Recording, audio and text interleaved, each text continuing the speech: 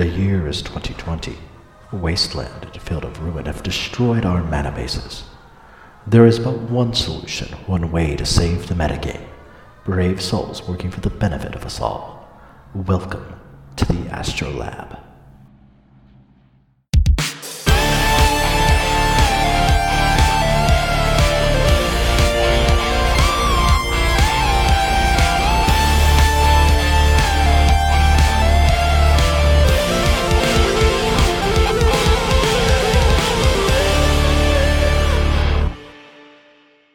Hello, everyone.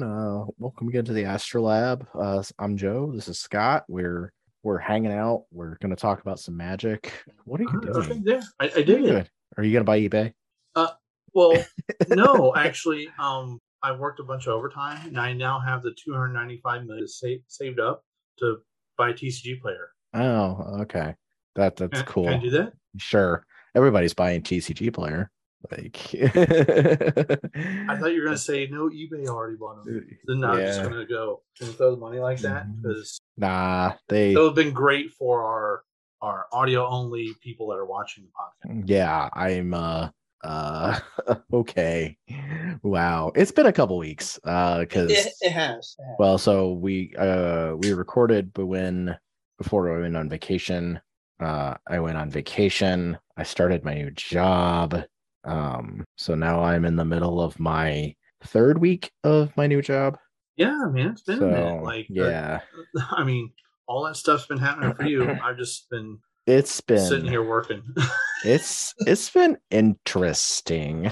Yeah, there's actually a lot to talk about. Well, I mean, it's just like on the work front. Like, it's been interesting. I'm getting interesting, good. I hope. Yeah. I'm starting to get kind of a feel for things. A lot of this is because a lot of this stuff is brand new. Like the program that I work for is pretty new, as in the go live date of the program I work for was July 1st. Oh.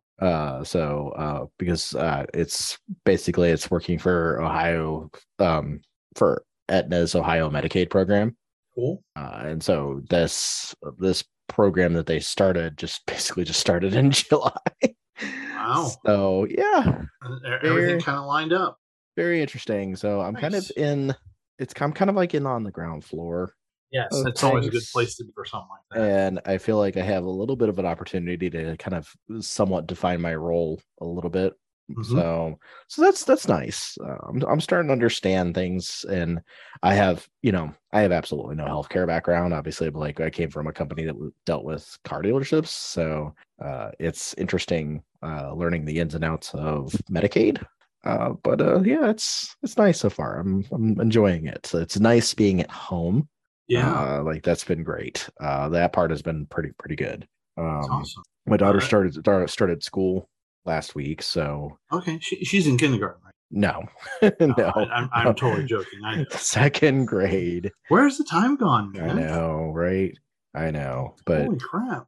So it's been good. She has to walk, so we've been I take the dog in the morning. We walk to school in the morning.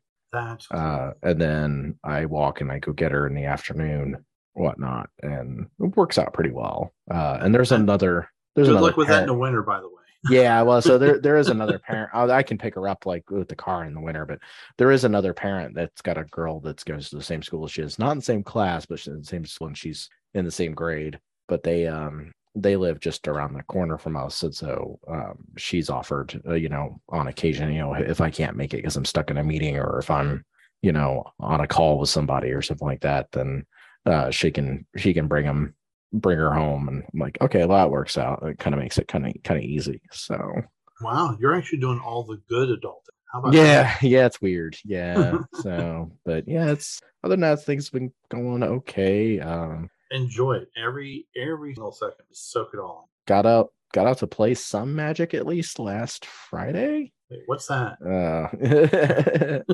I got out to play Modern at Epic Loot, and played 2 whole matches of Magic the whole night. So I lost my first 2 rounds, and then my third round opponent didn't show up because I think they dropped and went home and just didn't bother to say anything to anybody.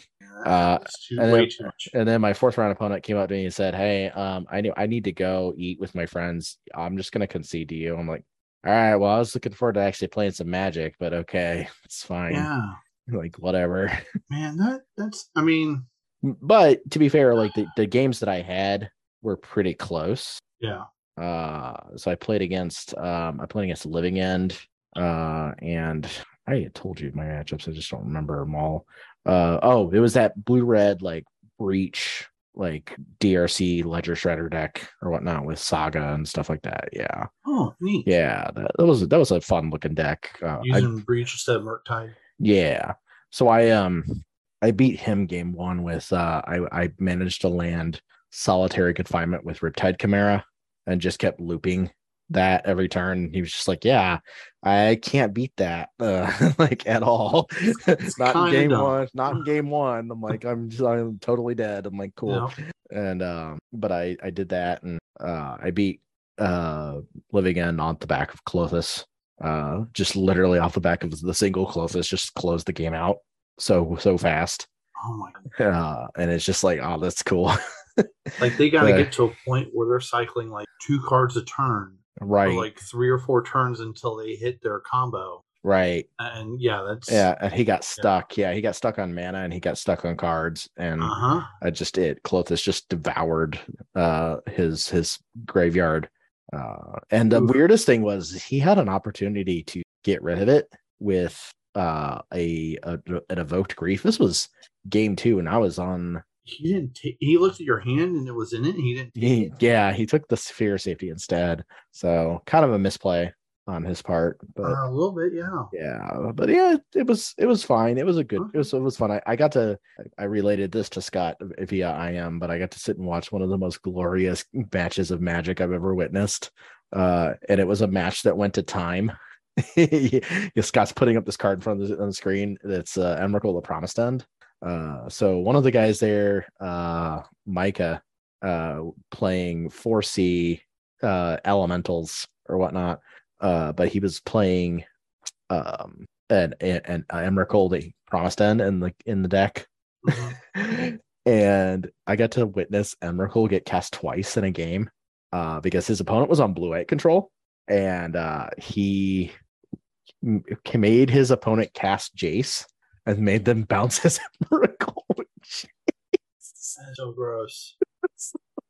It's so gross. And that was game. And that was the game that went to time.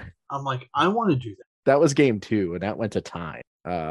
Game 1, they just like back and forth, and the blue-white player just absolutely devoured him from every step.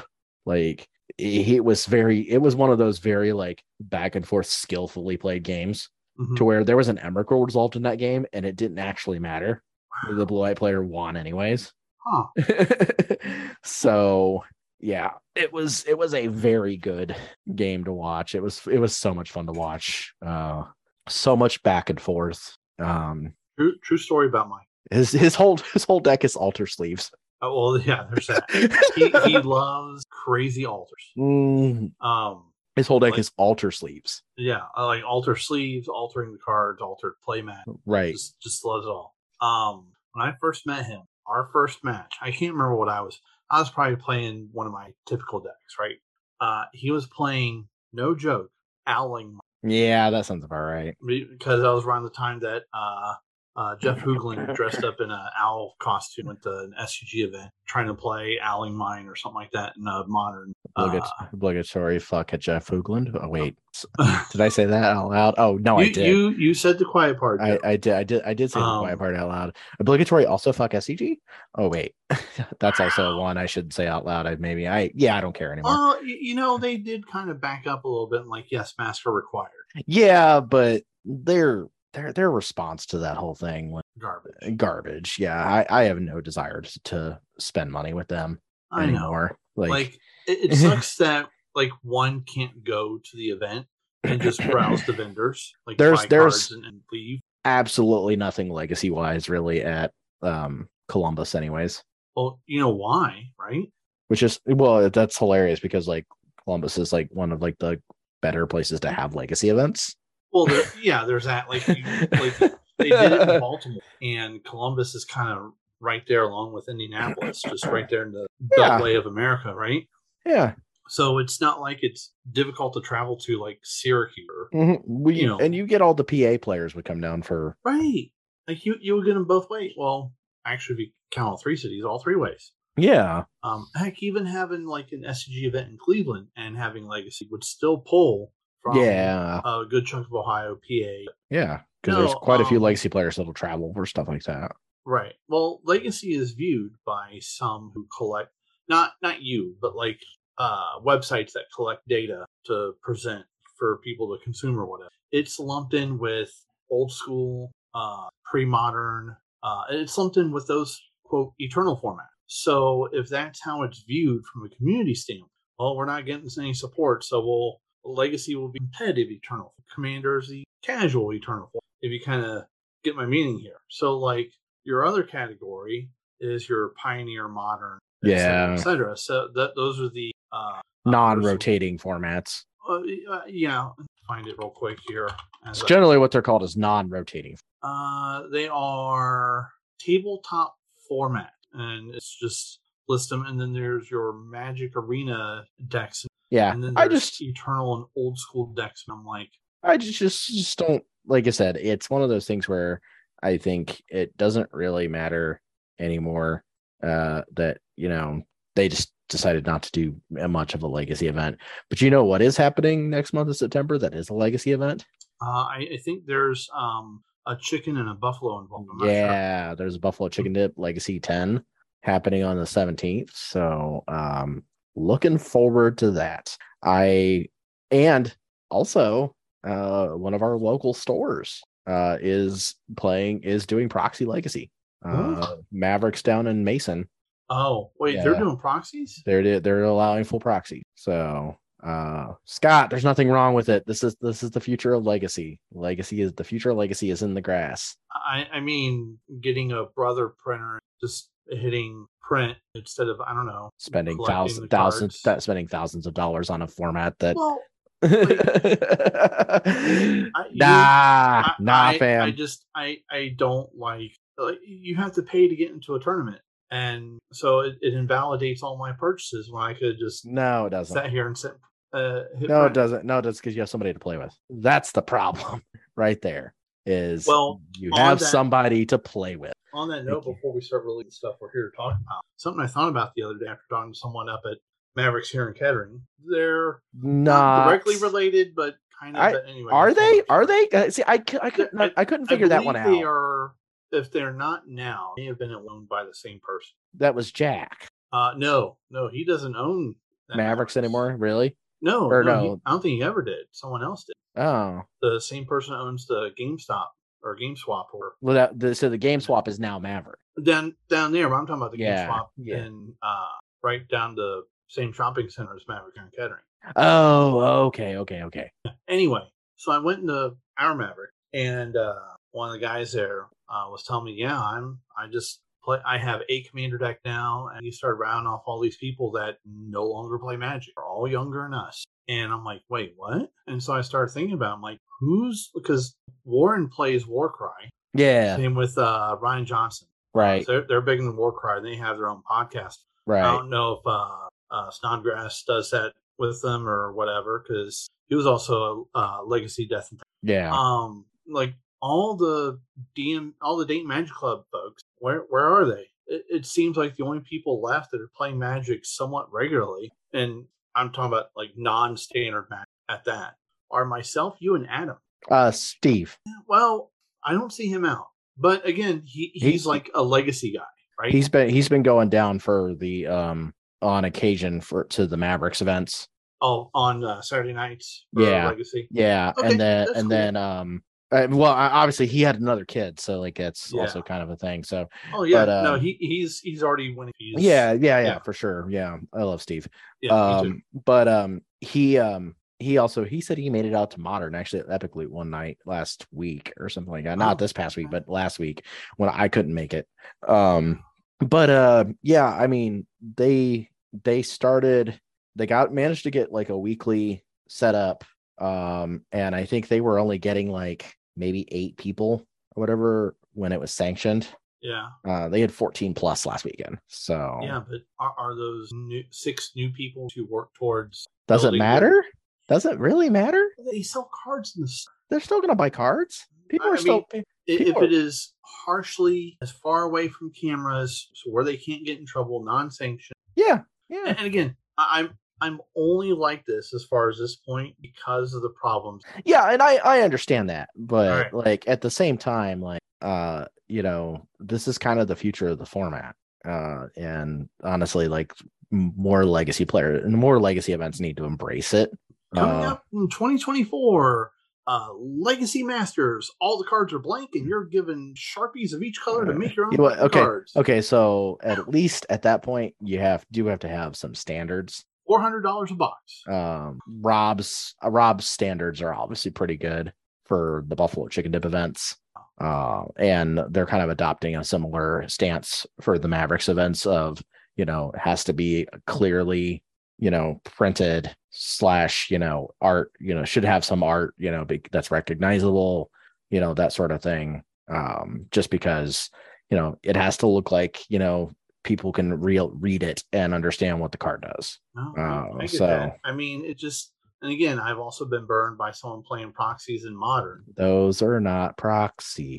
I know, but people view them as proxies. They are counterfeits, and that's different. However, you want to talk about proxies. Did you read the thread about the guy who tried to pass off the Magic Online art of Underground Seed at an actual 5K sanction? What the fuck? Yeah, I heard about it. The takes in that thread were absolutely legitimately awful. And I will say this and the reason why. Was this on Reddit? It was on Twitter. Oh, well, okay. That so my next guess, a lot of the replies in that thread were defending the guy playing the proxy. And here's okay. So here's apparently how it went is his opponent asked, "Is that a proxy?" And his response was, "Does it matter?" Yeah. And so his opponent called a judge. And his opponent was like, "Can I see it?" And can I see it? He said no. And called judge and found out, and then it's like, wait a minute, this is the Magic on it. Like he wasn't even trying to make it look like a fake. It was literally the Magic. It was art that's never been printed in paper ever, and it's just like, okay, now that's hilarious. Now apparently, what I heard was, is that they got a game loss for I think like decklist representation. Decklist error, which is correct. That is the correct fix, and they were given the opportunity to fix it. The dude actually did go and buy an Underground Sea at the event. So I just think, honestly, it boiled down to is the fact that the guy just didn't know. Like, I think that was basically what it boiled down to. Okay, so wait, was this he printed the art? I think it was like an MPC print or something like that. It had an actual thickness to it. Okay, so he bought a card from China. No. He bought it probably off of Make Playing. Well, yeah, China. Yeah, because I guess that is. I guess Make Playing Cards is this stuff is printed in China. Or the proxy website that has its address based out of Texas that for some reason WotC just hasn't taken it. Well, I mean, they can't take a nuke to Make Playing Cards. Well, no, but that's no. I know what you're talking about. Yeah, no, but no, not that. This dude is not selling that. like. No. Counterfeit, but looks almost real Magic. Yeah, no. Obviously, like this guy wasn't even trying. But here's the funny part about this. Okay, so when it boils down to it, at the end of the day, if the tournament organizer says this is an unsanctioned event or whatever, and proxies are fine, that's great. Whatever, cool. Do what it's up to the tournament organizer to make that distinction. Okay, I do agree with the fact that, and here's where people go. It's like, oh well. You're winning on a technicality because you're gatekeeping your opponent out of the format because they had to resort to using a proxy or whatever, and the proxy guy is the real hero here. And like put a pin in that. I'll get back to that. No. So the problem with that is yes, the format's expensive. Yes, proxy events are great for the format, and yes, more of them should happen, like Buffalo Chicken Dip and stuff like that, and that's great. At the same time, if the tournament organizer decides that the event is sanctioned and they say this is a sanctioned event, when you sign up for that event, you have to abide by those rules. Like 100%. there's no going around that. You should be abiding by their rules. Yeah, no negotiation. Like if the organizer says, hey, this is a sanctioned competitive rel event. It's a sanctioned competitive rel event. And if you have $800 to throw on UC, you put in a proxy or a counterfeit in the deck. But see, the thing is it wasn't even a counterfeit. You couldn't even call that a counterfeit. It was a proxy. Because here's the thing: a counterfeit is intended to look real. This couldn't even pass that test. It had thickness, though, right? Yeah, but it couldn't pass the art test. All right, fair. Like, that's the thing. Like, it couldn't pass the art test because it was part that had never been printed in paper. Right. It just made me laugh. I was just like, I was reading this Reddit, I was expecting it to be like, oh, my opponent had a fake and stuff like that. And I got to the punchline, and it's like, it was the moto art for Underground. And I just died of laughter. I just wanted to see that judge's face looked at it. Yeah, I'm like, I would have been like, wow. That would have been worth going back in time, though. Yeah, one of my judge friends was, this is the Owl City Games 5K, and one of my judge friends, one of the guys from the Legacy Pit, Ryan Freeberger, was there, and he was not judging, he was playing in the event, but he was sitting at the table next to oh no. So he was just like, oh. So sorry for the grandkids. Yeah. But no, to go back to your point where people say you're gatekeeping people out of the format. Well, let's go back to the story I just mentioned about Micah. When I first met him a couple years ago, he was playing Owling at a modern FNM. Right. Like, usually people who bring in decks like that or jank brews, they don't stay around. They'll come in, they'll play, they'll get their butt kicked. They'll be like, I don't want to put any more into this game. I'll just play with my friends at home. He's been coming out to the stores religiously since. Oh, yeah. And Joe had a story about him playing a card that's almost $100 now in Recall the Promised End. Is it really? Yeah. Jesus Christ. Because it's played in the 4-color Omnath decks. Yeah. Because of, quote, demand. So, yeah. So the deck truly is money pile. Yeah. So if he's able to go from that to what he's playing now, anybody out there, if you put Legacy's just such a different animal in that regards. I get it. It takes a lot longer to build a modern deck. It's just so much different than that. And honestly, like, I would rather have people to play with. No, I understand. I was just 100% would rather have people to play with. I disagree having it in a store that sells Magic cards. Let me be a bit more specific. Rob's events take place in a store but the thing about how Rob does it that is a little bit different than how other places do it is Rob does not rely on the store for any sort of prizing or anything like that. Right. Rob pays the store for space. That is it. It is very clear on the books. And that absolves WotC out of that whole Yes. deal. Yes. It is pretty clear on the books that he is the tournament organizer. He pays the store for space. He does not use their judges. He pays for his own judges. Pays. What are the prizes at Mavericks? Sorry. At Mavericks, I'm not sure. I think it's store credit, honestly. So there's store credit involved. There's still some type of something similar to a sanctioned event involved. Yeah, I think it's store credit, which is store credit to me is just like whatever. I know. Like that's like free. It's like free money for the store to give out. Like it's not. They're not making money off an event anyways in terms of event fees. Anyways, like nobody is. Even Epic Loot with their payouts in store credit. Oh my goodness, they're not making. Especially now, but they're not making money on the event itself. People are still going to buy cards. A lot of these players play other formats too.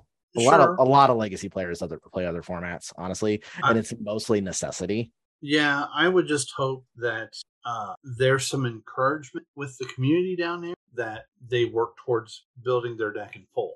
And I mean, to me, of just running out Xerox.deck. To me, also that doesn't matter anymore because sanctioning doesn't matter anymore. It really doesn't. Not for Legacy.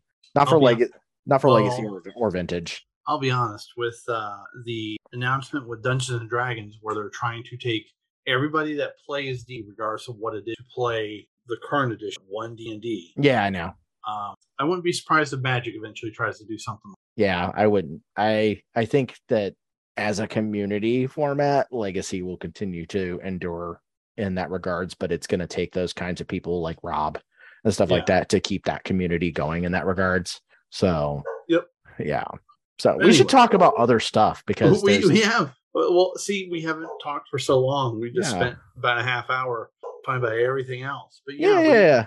this set's coming out. We're getting the full preview of Dominaria United. As my dog's barking, because that's how excited she is. This set is we'll have the full set in 2 days. This set is actually pretty cool. Yeah. I will give them a lot of props for like a lot of the throwbacks for this set.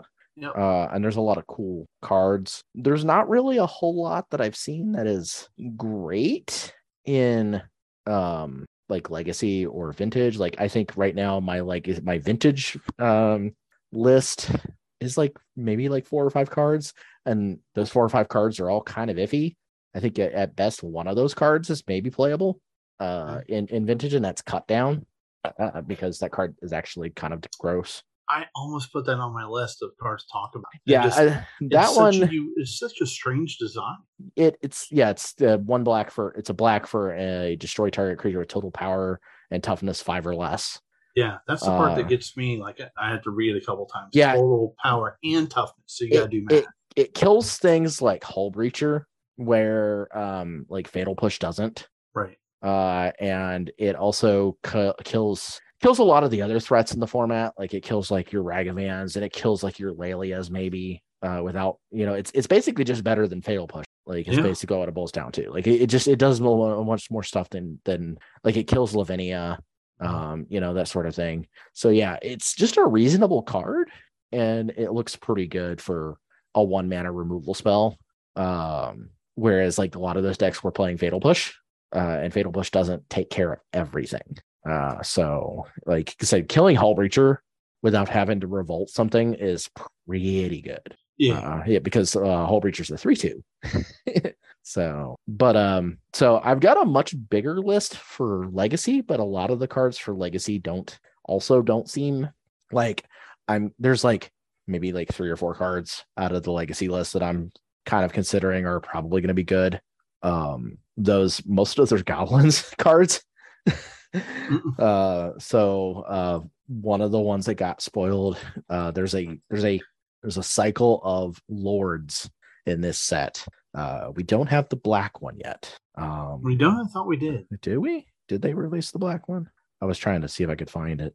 It should be zombies. Oh no, maybe I was thinking of the Defiler cycle. Oh no. Yeah, no, the lords are all creature types that were originally introduced in alpha. Yeah, they're like one and whatever the color is. Yeah, so. yeah. Oh no. Because the elf is elf one's 2. They're all 2 mana. Yeah. But they're all based on creature types that were originally introduced in alpha. So it's like goblin, soldier, merfolk, elf, and then black is probably zombie, I would say. Yeah, that would make sense. Yeah, because we had like Zombie Master, and right, all that stuff back in the day. Right. So, but the goblin one is just absolutely absurd. Like this card is just absolutely busted, and it's definitely going to see play in Legacy Goblins. It'll probably see play in Modern Goblins. I'm not going to lie. It's absolutely ridiculously absurd how good this card is. It's probably going to be the first card sold out on opening week. Yeah, I would say so. Everybody's going. So it's a Rundevelt Horde Master, 1 and a red. For a 1/1, other goblins you control get +1/+1.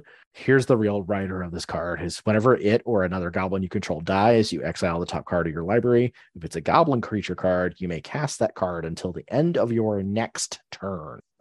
Goblins has a lot of ways to sacrifice cards. So if you consider cards like Skirk Prospector, Goblin Trashmaster, Pashalik Mons, Sling Gang Lieutenant, these are all Siege Gang Commander. Siege Gang.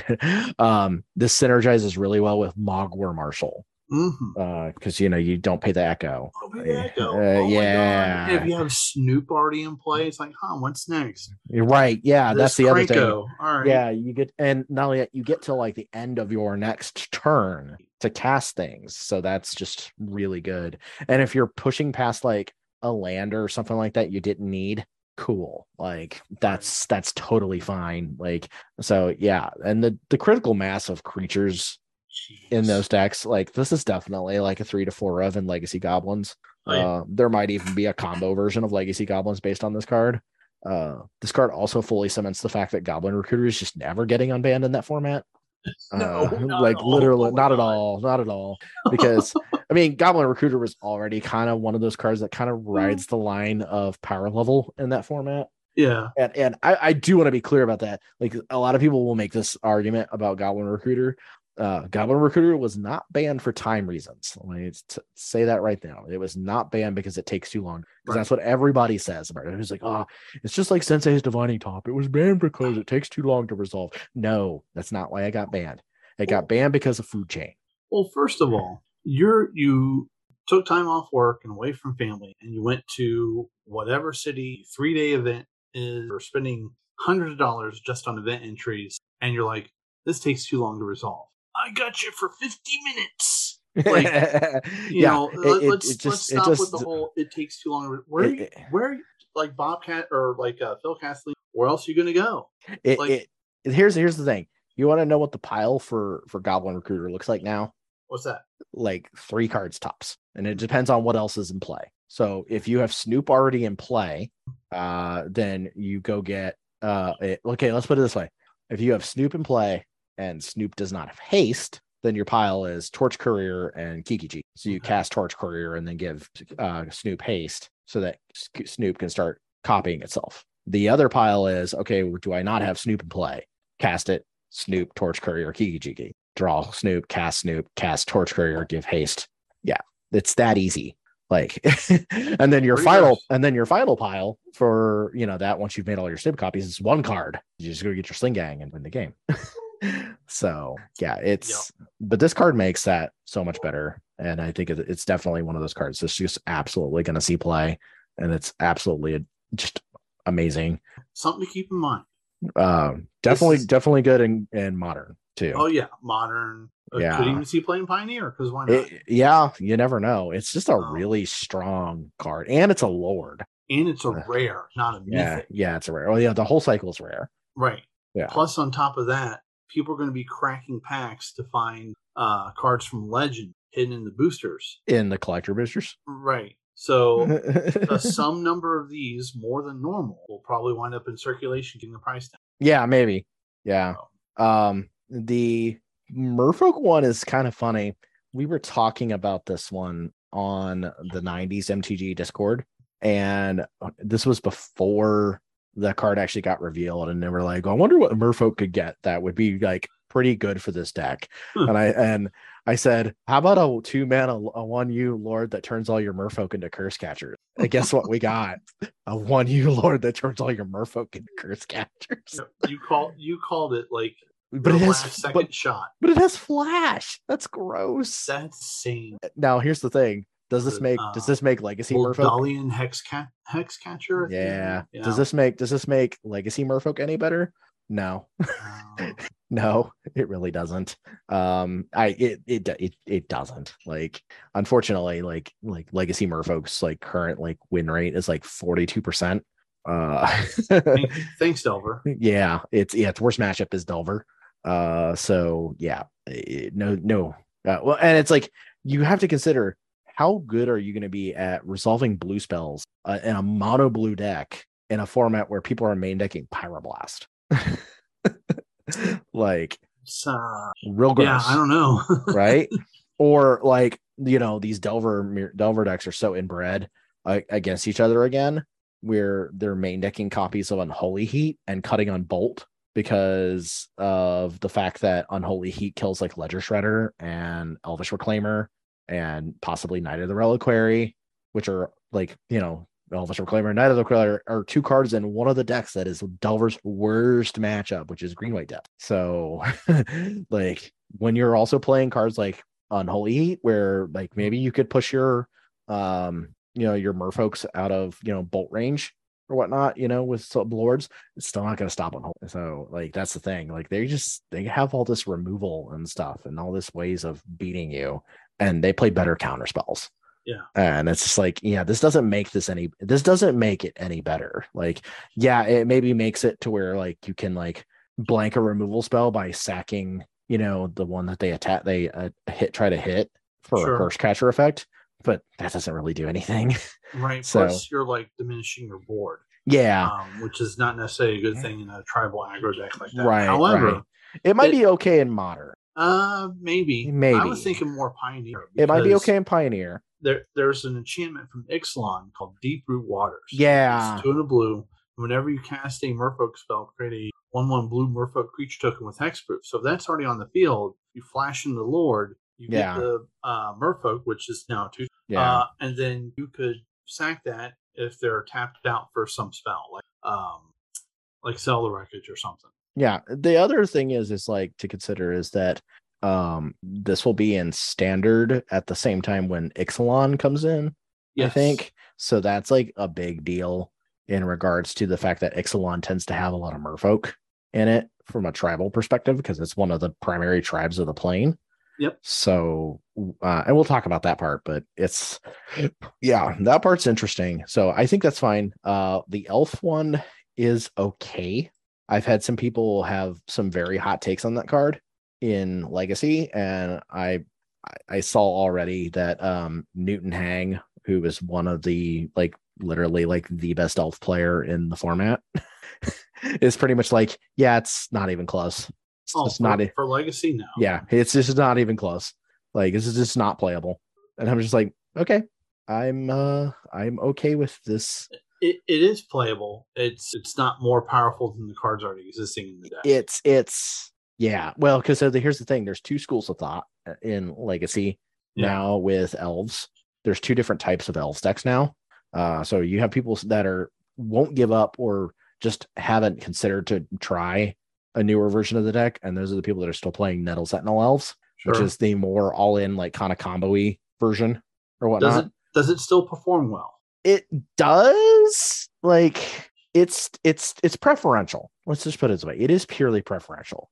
Okay. And it does boil down to what you want to prioritize in playing a game with the deck, and you can definitely play the deck and definitely do some things, but you are going to struggle against certain decks in the format, like Delver. Honestly, I think you struggle against. Everybody struggles. You struggle against Delver. The newer the versions that Newton plays, which are the Reclaimer elves versions, don't really have as much trouble with Delver in that regards, because Elvish Reclaimer is a really good magic card against Delver. Because that, and again, we just talked about what is Delver doing to combat cards like Elvish Reclaimer. They're playing Unholy Heat because they're scared of the hell out of that card, because that card is really strong. You get a couple lands in the graveyard and it's a 3/4. And that's absurd, and they can't beat that with Lightning Bolt. So but I shared in the Magic Mike's Discord today. Yeah, so their new tech is they're playing 4 copies of Fiend Artisan. Everybody was like, we're just like, what? And Newton's like, I've through his Patreon and stuff like that, he does content through his Patreon and lists through his Patreon. And somebody was like, so I subscribed to Newton's Patreon. I just 5-0-10-0'd with a 4 main deck Fiend Artisan version. I'm like, yeah, it looks real good. Looks really absurd. Looks really absurd. The deck is a little bit more mid-range, is basically what it boils down to. Yeah. And I think it's a little less loaded on the combo side of things, and a little bit more geared towards the mid-rangey portion of it. What does it do? Are you just trying to find like a Crater Hoof through Fiend Artisan or something? They have access to a whole number of things now. You can hit a Crater Hoof, or you can hit, they have Questing Beast. They have obviously it lets you search up your oof. It lets you cash in something for a collector oof if you need it. Obviously lets you cash in something for an Allosaur Shepherd if you need one. I think that deck wins, honestly. If you really want to think about it, they're like a pod / Zenith package type of deck. They're not even playing Glimpse in this deck, and it's just because you're just you don't have enough stuff to do with it. And that's not how that deck operates. No, it wants to play. Actually, this version isn't even playing Oh no, it is. There's Reclaimers. Yeah, I was looking at the list. Yeah, and you get Reclaimer and you get Symbiotes and Elvish Visionary and Shepherd, and you don't even have Heritage Druid. It's not focused on the combo. It's focused on being a mid-rangey deck that occasionally, I win because I, natural order into a Crater Hoof Behemoth and kill you, Huh. or Allosaur Shepherd in general turns Yeah. all your crap into 5/5s and just goes, Yeah. So Can't block them all. right, yeah. So that's the thing, like, but like it has like some really reasonable, like silver bullet cards. Okay. Like endurance and collector roof and scavenging ooze and grist. Grist is a creature that fiend artisan can go get. So being able to fiend artisan for a planeswalker is just absolutely gross. I was watching who was it? Brian Coble. I was watching one of his videos. Mm-hmm. I can't remember what he was playing. But I think his opponent went something like that where he had fiend artisan play, and he's like, "What's he gonna go get?" He's like, "Oh, he went and got grits." Yeah, it's gonna be a tough card to beat.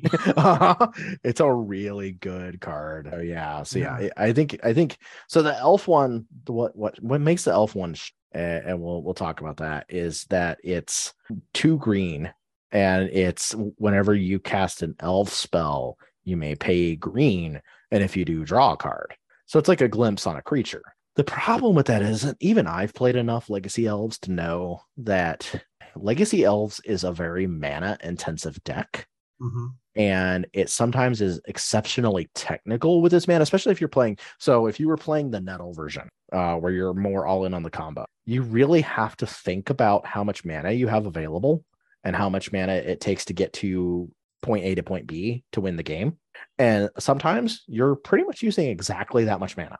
Like there's no wiggle room. Like you're usually, and everybody was like, well, they, for a deck that has a card that says tap to add green for each creature you control, it doesn't come up. It's one of those things where it doesn't come up that often where you have so much mana that you have extra mana to spend on stuff. Usually you have just as much mana as you need to win the game. Right. And so that's what I mean by it's very technical with its mana. And adding on top of that a spell that wants you to pay 1 more green per creature's card spell you cast is not that good. Yeah, that's like sure, your first one you'll get an extra card, fine, but that second one, well, now you've spent 2 green mana, which could have went towards 2 more creatures, right? Something, yeah. This is probably okay in Modern. I would say maybe. it's a lord that also draws cards. Yeah, because in Modern with what's that card lets you look at the top of your library from Kaldheim? Yeah. Oh shoot, I'm drawing a blank. I don't know why. Realm Waker. Thank you. Yes, Realm Walker. Yeah. So with Realm Walker, Heritage Druid, and Elvish Archdruid, you oftentimes when you're comboing off, you're left with excess mana. Yeah. So sometimes that can be spent to draw past a land or two to keep you going. Yeah. So yeah, I can definitely see that there. Heck, I mean, I've mentioned it before when we talked about the Goblin Lord and even the Merfolk Lord, Pioneer. Yeah. Right? Like yeah. One of the things I guess it depends on which mana dorks are available in Pioneer. All of them. Are they now? Well, yeah, we got Elvish Mystic and Land of Elves. Land of Elves. Okay. Plus on top of Elvish Warcaller. Yeah. That's one that makes an elf when another one comes into play. That and Elvish Clangcaller. Yeah. So the Pioneer Elves deck has at least 2 lords that are in that. And it has a way to draw cards. Right, exactly. It's pretty cool. So, yeah. Plus a collected company, right? Yeah. Like yeah. Hitting a couple of these off collected company seems good. It does. I mean, you don't get the when an elf comes into play, draw a card on that on when you cast. That's happening. Yeah, when you cast, but you untap and play elves. You get the lord effect. Yeah. Plus, Lead Stampede is also Pioneer. Yeah. So that could be good there. Yeah, I can see it. So. The white one is soldiers, and we talked about that mainly from the Pioneer standpoint. But it has an activated ability of three white exile Valiant Veteran from your graveyard, put a +1/+1 counter on each soldier you control. That's awesome. So obviously, like the problem with that card in like Legacy is that the soldier stompy deck in Legacy plays Suppression Field. Yeah. Wow, I want to make this cost 7. Just add Ancient Tombs. Oh wait, you already did. It already did. Yeah. This all it wants. I want this to cost 7, not 5. Right. But I keep beating the Pioneer horse here. Thinking about soldiers, heck, even in standard right now, Thalia Guardian of Thraben, Yeah. Thalia's Lieutenant. I'm sure there's been some other mono white soldiers since. Also, Kithian, Gideon's pre Sparkside, is a Yeah. soldier. Yeah, that's true. So, and then the fact that it has that seasoned pyromancer type of ability where you have an activated ability in the graveyard. Okay, cool. You survived a board wipe. You're back on the attack again. The other board wipe hasn't come yet. Can you finish off your opponent? I need some more oomph here. Okay, Right. 1 sec. Boop. Yep, so good. The black one better be hot. Yeah, the black one's probably zombies, I would say. Yeah. Yeah. The other one that came up that looks pretty legacy playable is actually Squee. Squee looks pretty good. And I say that because he will probably be pretty reasonable as an additional rabble effect for Red Stompy, Moon Stompy. Just like a couple copies tops. Like maybe like you're able to like shave maybe like a copy or two of Legion War Boss for this, or find some other cut that makes this card work. But it has haste, like that's the biggest thing. It has haste and it makes a 1/1, and it's a 2/2. But what's really great about it is its secondary ability of being able to be cast from the graveyard. Is that the deck now is basically solely on 4 copies of Fable and the Mirror Breaker. And so what happens is that chapter 2 that pitches cards, you're able to convert dead cards into casting Squee if he dies.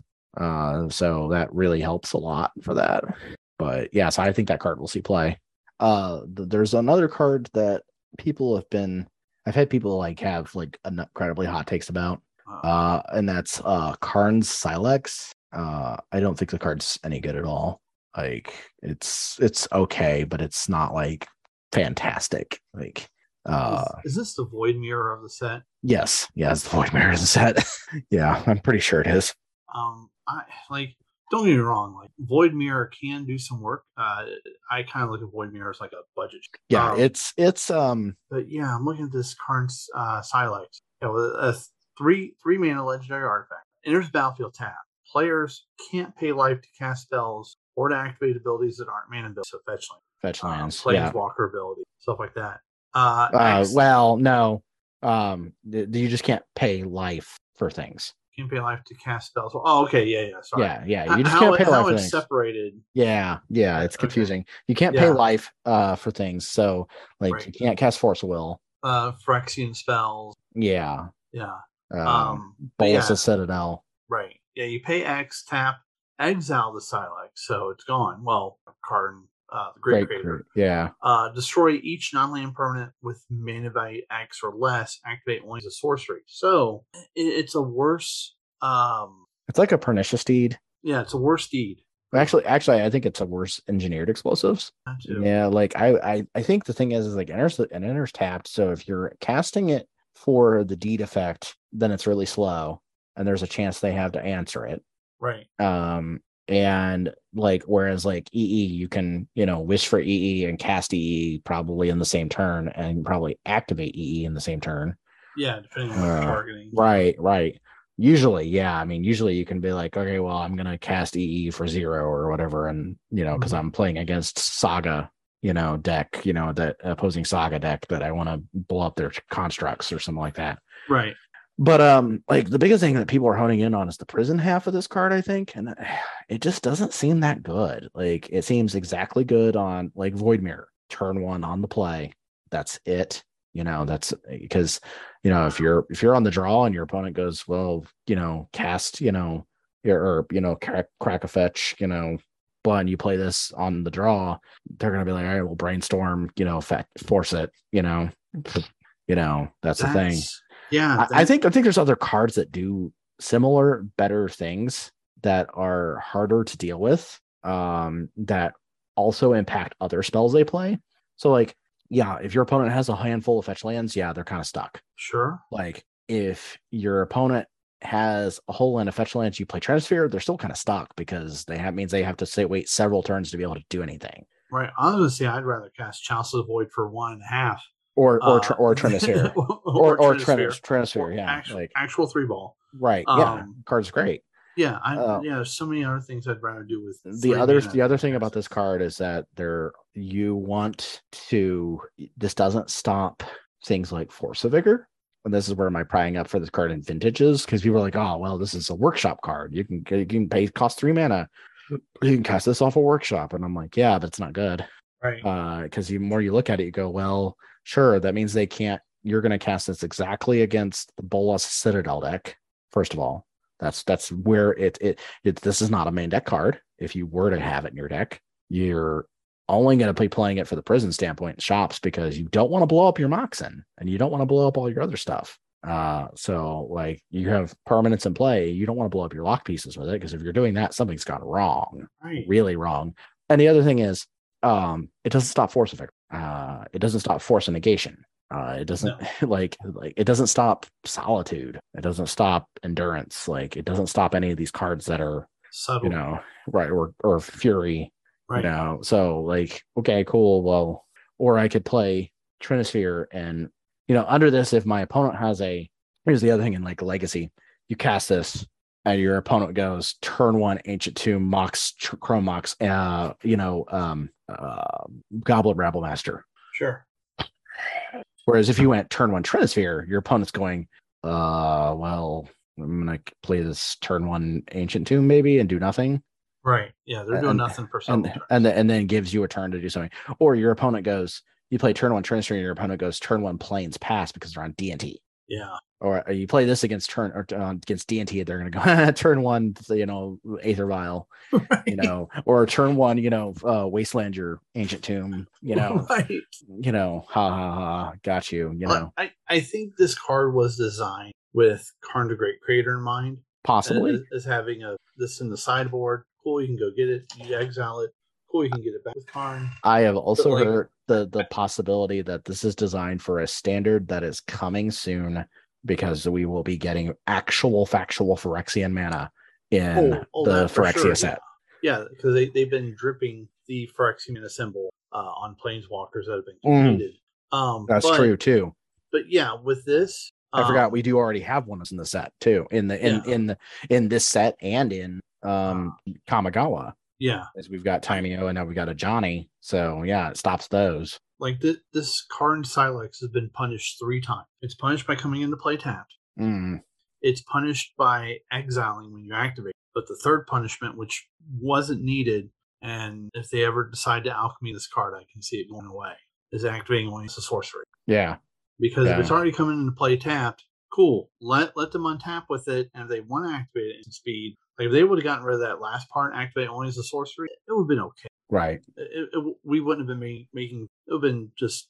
It'd be a deed or a EE for Pioneer. Cool, congrats, you did it. Right. So I would like to also say that from a commander standpoint, Joda is like the coolest card. Card is stupid. It's great. And somebody pointed out too that we ascertained that because it's not actually Cascade, even though it looks like Cascade, it works with Valky/Tibalt, to where you can Cascade into Valky and then cast Tibalt. So sweet. Or Eska, and let you cast the other side of the Prismatic Bridge. Oh yeah. So yeah. So pretty neat. But other than that, like there's a lot of really cool cards. The commander decks look kind of interesting. There's a lot of stuff going on in this set. Obviously, like Scott put in there, everything is kicker. Yeah, everything is indeed kicker. There's a lot of kicker in this set, which is cool because I mean we're on Dominaria, so bring kicker back. Yeah, and it's like how does someone put it? It's like a multi kicker or something, because it used to be back during Invasion, I think, first introduction of what eventually became the wedge cycle, where you would kick with you would have a blue card and kick with either white or red. But now you can spend white and or red, for example, multi kicker card. Right. And the effects multiply. For example, like one of the cards that I want to talk about was called Stronghold Arena. It's an enchantment that is 1 and a black. You can pay either green or white. You can cast this card as far as the kicker cost. When you cast this card, if you kick it, you gain 3 life for each time it was kicked. This is where we're talking about the whole Right. kind of multi-kicker. So if you pay a green, a white, one of anything else, and a black, this comes into play. You gain 6 life. Right.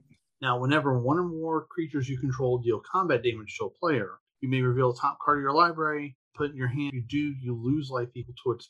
Turns everything into a Bob. Yeah, this is the closest we've come to Dark Confidant. Right. Since Dark Confidant. And with its kicker, say you play in Modern, say you play Tarmogoyf turn 2, kick this on turn 3, you've gained 3 life. So that kind of helps against your aggro and burn mat. You attack with your Goyf, and maybe you get through. Boom. Now you can draw a card. Right. Speaking of powerful cards that are in the set, we get a reprint in the set of one of the more popular. I can't believe they put Phyrexian Rager in this set, Joe. Liliana the Veil. Look, I am glad to see Phyrexian, but Liliana the Veil. Wow, and that art is gorgeous. So like, it's absolutely gorgeous art. 2 days prior, I think there was buzz on the air. Are they going to put Liliana the Veil? And then suddenly, like, this art was here. Yeah, and people are like, what could this be? And like, it cut off like the text box or whatever. But like, is that a 3 or 5? And it's done. The box is too small to have 4 abilities. This has to be Veil. I think Pleasant Kenobi called these. Like, they're literally going to put Liliana the Veil into the set, like planning to release them. Yeah. They axed that because, this is too powerful with the devotion. Yeah. But now it's like, she's back and she's in Pioneer. And it took me like 3 or 4 times on the announcement she was released to buy an extra playset so I can have it for Pioneer. Right. I hope you bought specifically this version. No. OG. I would buy. I would say the other thing I was going to play it for. I would buy specifically this version because I like this art. Even the special art versions, it's not really borderless. I would call it the whitening. It's kind of like she's got some zombies with her. That's kind of cool. It almost makes up for the fact that Karn Living Legacy is an awful planeswalker. Oh my god, we'll get to that in a minute. Yeah, we really won't because I don't think we need to talk about that card. Well, I just want to touch on it, but touching on one thing with you, it turns into 7 things, Scott. So no, I understand, but no, like I am so amped for this card. Not only that, but take a look at like all the cards in Modern, at least H2, really. Like we kind of have that on Arena. Okay, like we kind of have that on Arena. Like you have Tarmogoyf, Liliana, Season Pyromancer, Thoughts, Inquisition Kozilek, Fatal Push, Assassin's Trophy, Maelstrom, just on and on and on. Almost all of Clothis. We have almost all of Modern Jund, at least before Modern Horizons 2, available on Arena. Why don't they just put Modern on? That's what I want to know. And, stay tuned to the end of the show. So when we tell you how to contact us, maybe you can tell us why. Or maybe you agree with me or disagree with me, whatever. But yeah, Liliana the Veil. God, I can't believe they started with this card.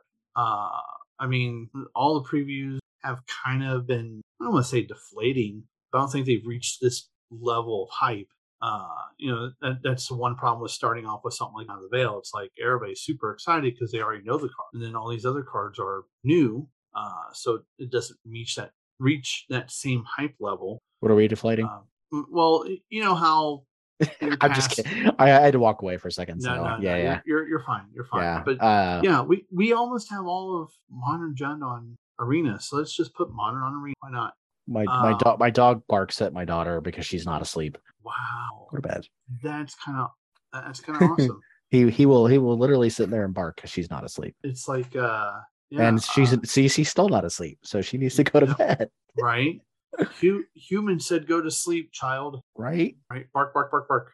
Okay, so he's back. There was another reprint. Dragonwell. So that was kind of cool. But anyway, one thing about Karn Living Legacy is that he sucks. Living Weapon, or is that he Living sucks? Legacy. I think what they intended to do, plus ability, where you essentially was it a Power Stone? Yes. Yeah, you make a Power Stone token, but it comes into play tapped. I think what their original design was, you plus it a bunch of times and then minus for your finisher spell or whatever by using those tokens that he made. Yeah. That's my only thought on that. Yeah. Pretty bad. Want to circle back to Alice Sword Shepherd real quick, because remember when that card came out and how expensive it was? Yeah. How much do you think it is now for the original Jumpstart? It got reprinted, so it Oh yeah, should have gone down a little bit. it got reprinted Double Master. So 30, Double Master 2022. $30. Yeah, Yeah, $30. yeah, $30. reasonable. Look at that. You Yeah, reprint it once, and the price just kaboomed. right. Good job with. I do want to say that I am actually gonna go to a pre-release. Huh? Yeah, I'm gonna get out to Epic Loot on the 2nd for the pre-release, because the other thing that they're doing with this set, and this is something that's going to happen throughout the year. We kind of got this, like, kind of talked about this a little bit, but they're doing these promo foils at the pre-releases. And one of the promo foils for and they're basically, it's to celebrate 30 years of Magic, and they're doing these every year promo foils. Yeah, so they have like Sarah Angel and Ball Lightning, but there's a German Finhorn Elves. Ah. And I want that for my cube. So if you have it for your cube, would you then alter a vehicle you put in your cube to be a Volkswagen? No, I don't think I have any vehicles in my cube. Is that way your German Finhorn elf could pilot the Volkswagen? Oh, actually, I lied. There is one. I have a funeral longboat in my cube. Oh, see, there you go. But call it Far From Living. Yeah. I also need, what else in there? There's that. There's the set that's coming from Brothers War is Wall of Roots, which I need one of those. Yeah. Yeah, Wall of Roots. I don't Wood Elves. I don't have Wood Elves in my cube.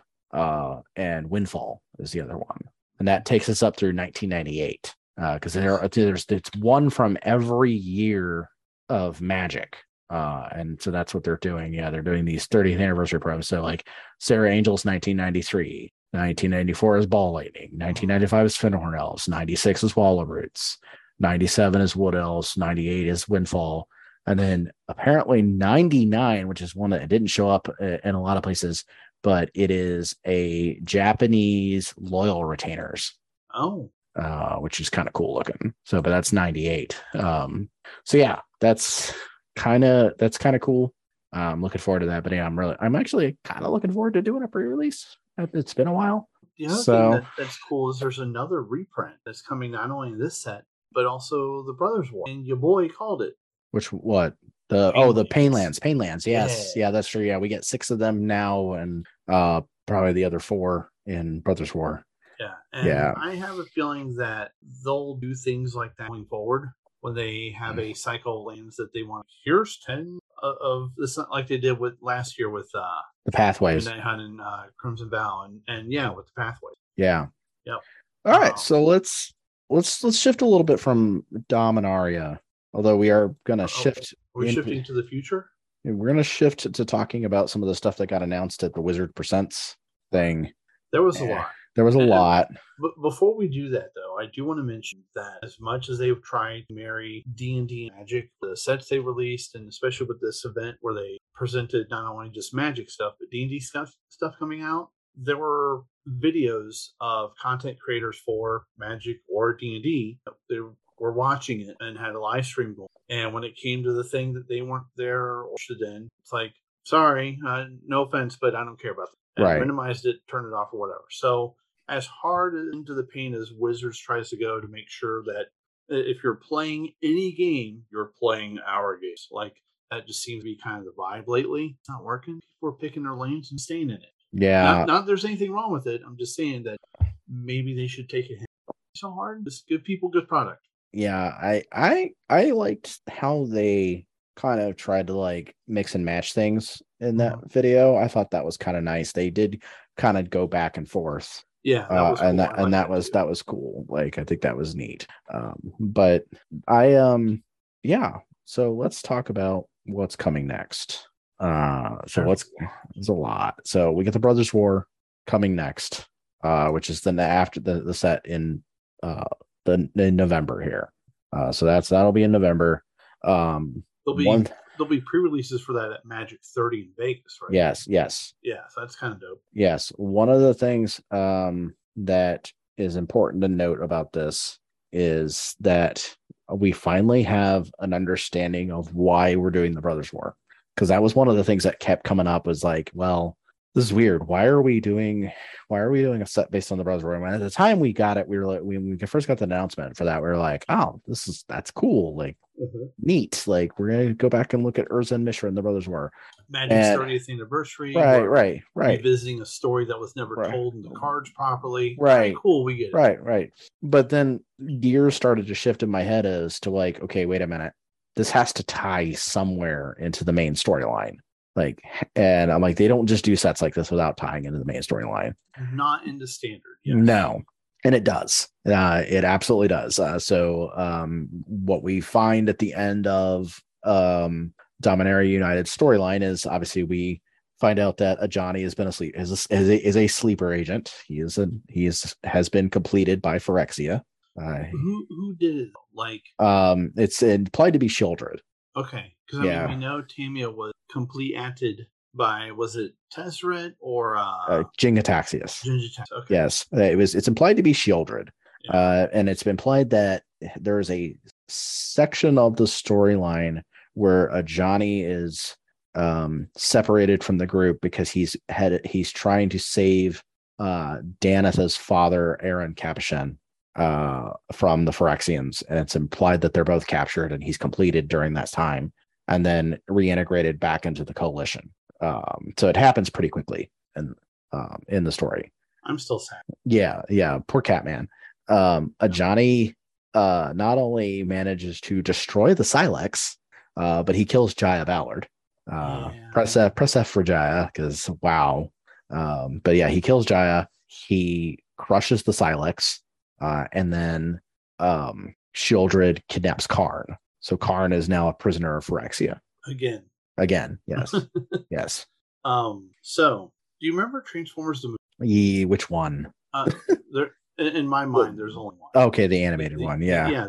Yeah. So for our viewers at home, when that movie was made, keep in mind that scripting for that movie started, I believe, before even the More Than Meets the Eye miniseries, like the beginnings of the Transformers cartoon launched. That's how popular the toy line. So they didn't understand the impact the characters had because the movie wasn't in script, it was being written. So by the time that the movie was released, at that point, they're like, oh, we shouldn't have done the things we did in the movie because there was attachment to these characters. Kids were going out and buying specific toys. Sure, they were buying everything, but maybe if a kid's favorite character was Wheeljack, they were going to buy Wheeljack or Jazz or Optimus Prime, what have you, right?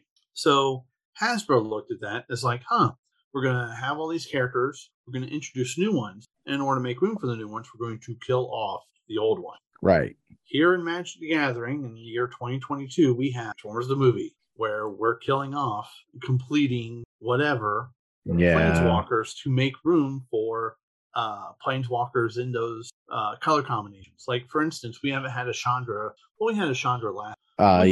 Midnight Hunt. Yeah, but we haven't really had a Chandra within the Gatewatch type of... Crimson Vow. Yeah, we haven't had Chandra traveling with Jace and all them type of Chandra. So you get rid of Jai Ballard, you make room for more Chandras. You get rid of Cameo, you make room for something like, I don't know, Oko. So yeah, I don't know. We'll see. We'll see what happens. I mean, obviously the Brothers Wars are going to come out, so we're going back in time. Who knows if some of those characters that were pre-Mending Walkers will have like actual Planeswalker cards, so that'll be interesting. And then the next sets we'll see what happens going forward. Maybe we'll get a Phyrexian character or villain that hasn't already been a Planeswalker previous to being completed. Maybe we'll get like a actual like legendary Phyrexian Planeswalker type of card. I don't know. We'll see. So yeah, Brothers War. I don't know what you talked about while I was gone. Well, so like I was mentioning, you have all these characters that are dying. It opens up spots. Maybe they can bring in new Oko when we go to Eldraine. Dear God, please don't. Well, no, but in Oko that will not break things. Not break things. Not make Black Lotus be able to attack. Right. Okay. So where I was going with. Yeah. Okay. So this is the end of the Dominaria story. Sure. At the end of the story, Teferi's like, look, we put together this plan. This plan got put together I thought it was just part of a plan, like 12% of the 12% of a plan. Yeah, possibly. Let's see if I can find this. Where is this story at? Where is episode 5 at? That is so odd. Did it get deleted? No, here it is, episode 5. Okay. A Whisper in the Wind. So basically Teferi's like, look, the Silex is gone.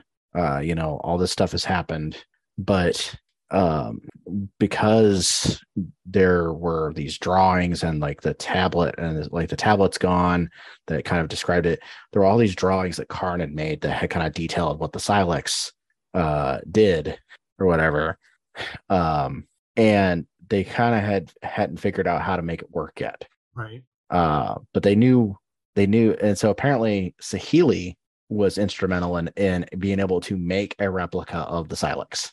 Huh. She made her own. It only lasts till the end of the turn, though. Yeah, well, but they don't know how it works. It has haste. So they don't know how it works. Right. So, but they knew that at some point in the past, it had been fired because Urza used it.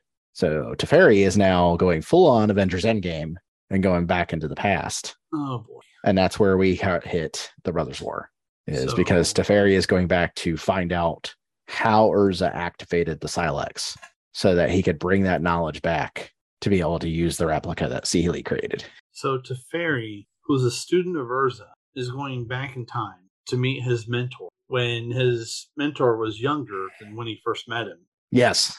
His mentor was not a planeswalker yet at this point. That's the other thing I was wondering. Are we going to get, because before Lorwyn, planeswalkers were just legendary creatures. Right. Are we going to get planeswalker version of pre-mending planeswalker? I don't know. We'll see.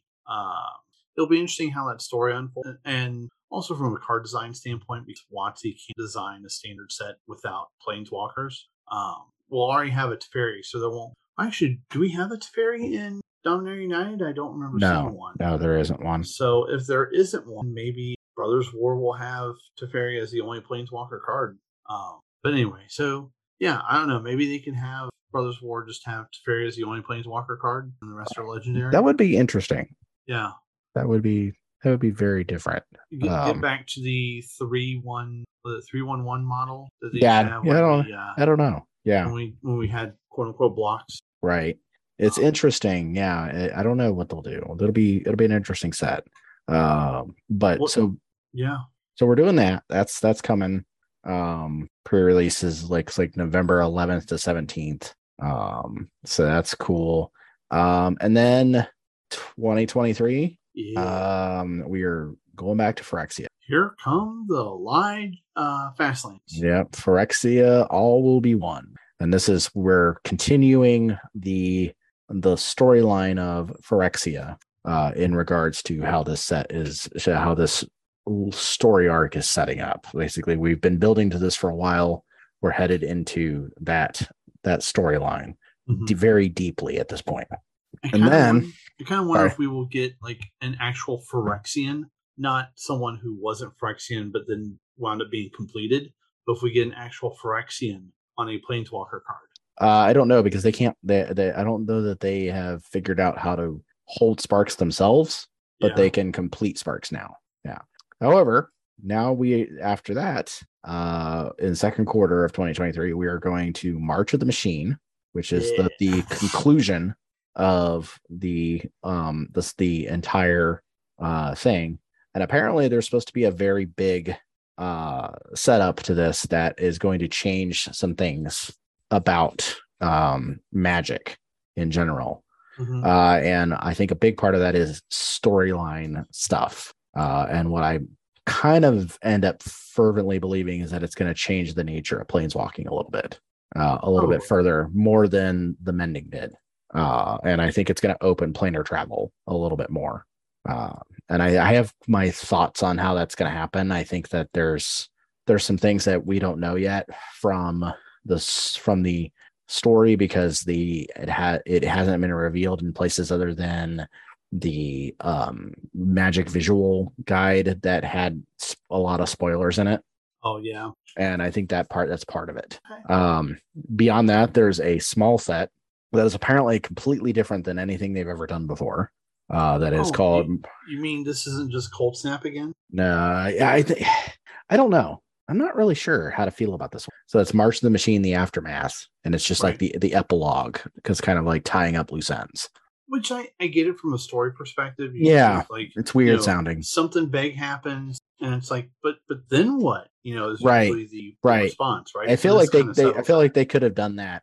They should have done that with War of the Spark, Absolutely. and they didn't. So yeah, I think that's probably what this is like probably a lesson learned from War of the Spark from a story perspective. Yeah. And then as the palate cleanser, and I like this. This is the palate cleanser. We are going back to Eldraine in third quarter of 2023. Because after you have a big war, you just go to Eldraine. It Yeah, happened the last yeah, time, yeah, right? it did, yeah. So, and I actually think I like this because it is a nice palate cleanser. Eldraine is a pretty cool plane. Like in terms of flavor, pure flavor, Eldraine is pretty cool. Like we can just remember, obviously, the fact that Eldraine was full of like super busted magic cards that had a far-reaching impact on like tons of sets because Jesus, you know, there's so many cards from that set got banned, and yet there were still a million cards in that set that were still really good. Yeah. I Um, totally forget about Firesman. That is legal in Pioneer. and it was and there's actually a deck around that too, so Mm-hmm. it looks pretty cool. And then we're going back to Ixalan in the fourth quarter of 2023, and it sounds like we're going to be focused more there on like a kind of like an underground like I want to say like journey to the center of the earth kind of like style adventure, which Cool. is kind of like okay, well, because it's called the Lost Caverns of Ixalan. Right. So it kind of sounds like yeah, it's going to be like that journey to the center of the earth kind of like style, like big adventure kind of thing. So that's cool.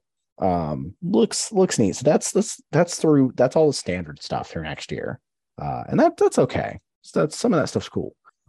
Some of the stuff that's coming that's non-standard, really cooler. Well, actually, before we get to that, No, let's think about this for a minute, right?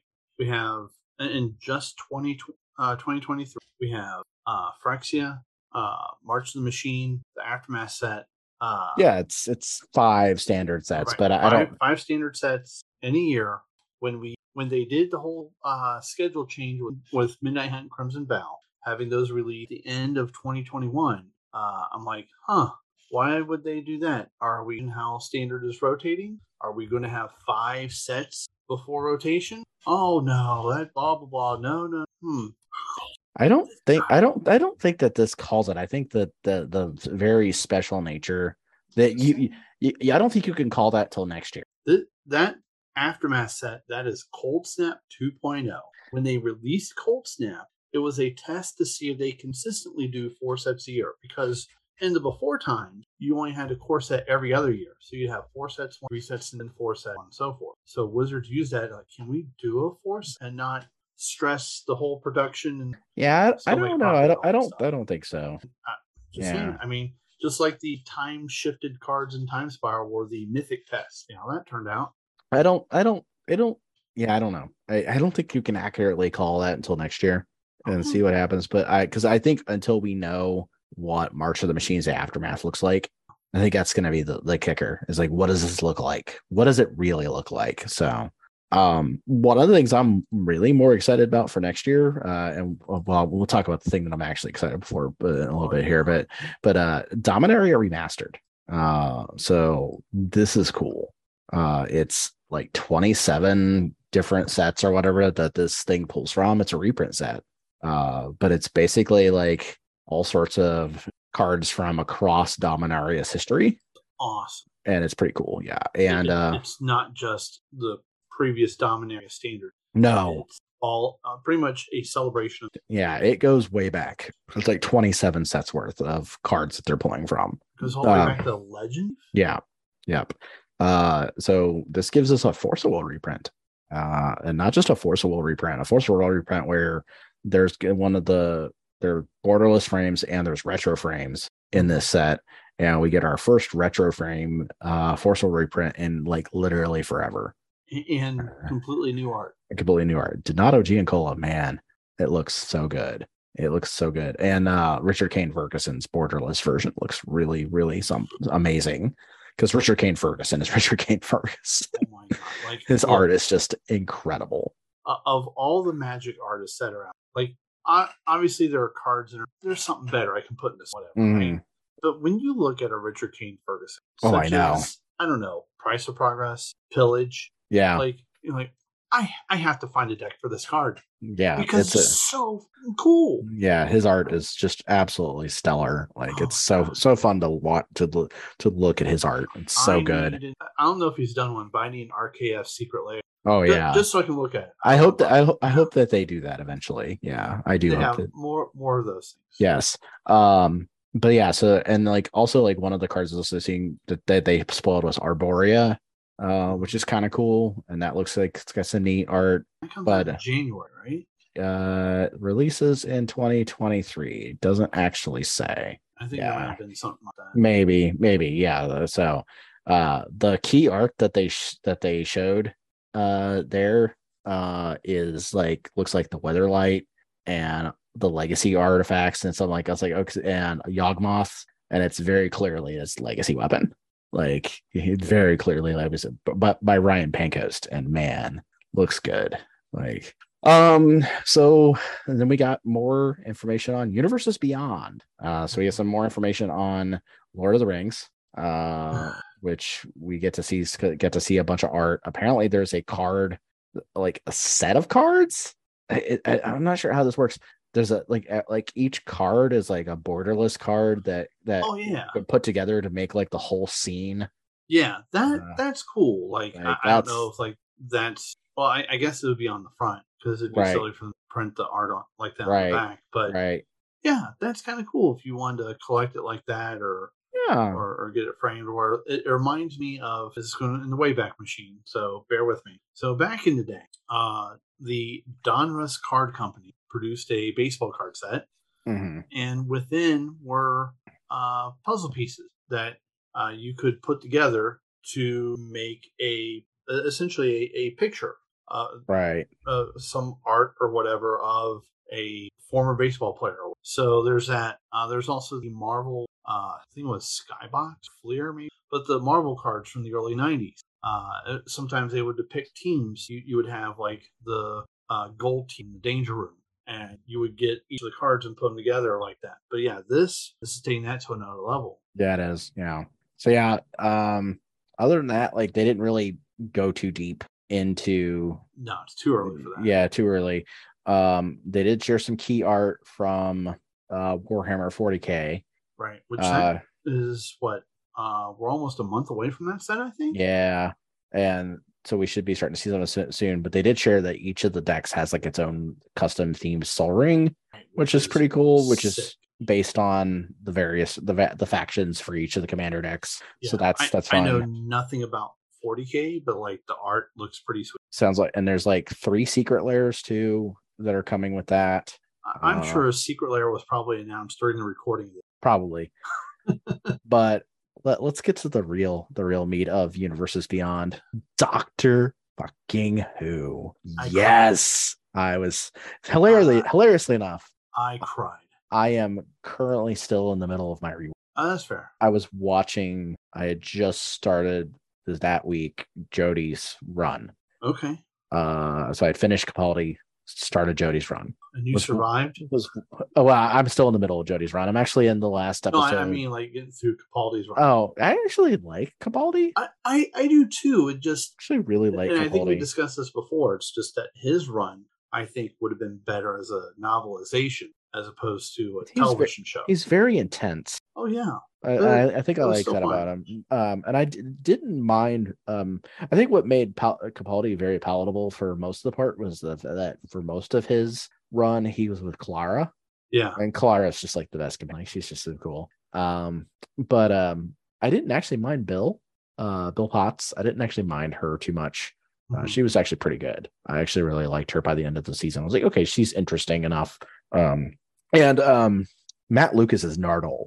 Nardole was tons of fun in that last season for Capaldi. Like that was just absolutely super fun. And his final episode with the guy that played that was in Harry Potter that plays William Hartnell's version of the Doctor. Oh yeah. Yeah, that was a stellar episode. So I was pretty thrilled. But yes, we are getting 4 commander decks, secret lair, Boosters. collector boosters. The art is just absolutely stellar. They captured my Doctor just absolutely perfectly. Some of the key art that they showed was of Tom Baker's the 4th Doctor, and just will his scarf be an equipment? Just the he's even holding out a bag of jelly babies. It's so perfect. So perfect.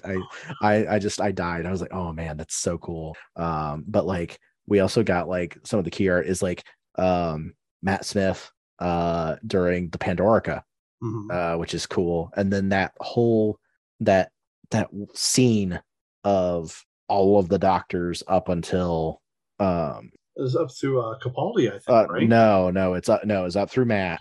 Because it's the scene from the Day of the Doctor, the crossover with Matt and Tennant. Yes, yeah, where they're all watching. But in this case, they painted them as such that they're all watching the battle between Gallifrey and the Daleks. Yep, or whatnot. Because I think John Hurt's in there too. Yeah, because you can see him right in the front there, the War Doctor.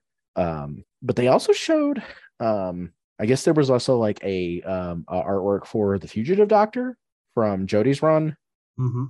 Joe Martin's The Fugitive Doctors, and she looked really good. So that was kind of like, man, the art for this is just absolutely stellar. I'm so excited, like so excited. Like I'm probably more excited for this than I was when they announced D&D coming. My excitement is palatable. Like it's just so.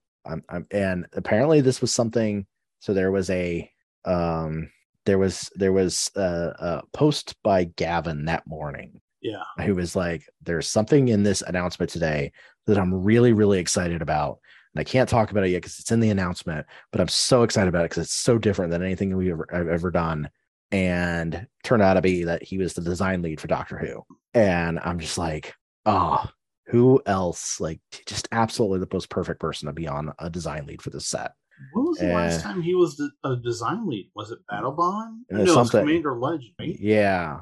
I mean, well, actually, I think it might have been Battle Bond. I don't know. Like he's been famously involved in those kinds of draftish sets. Yeah, and we haven't heard anything about drafting with this set. So yeah, so it's a cool. I'm so excited. I'm so excited.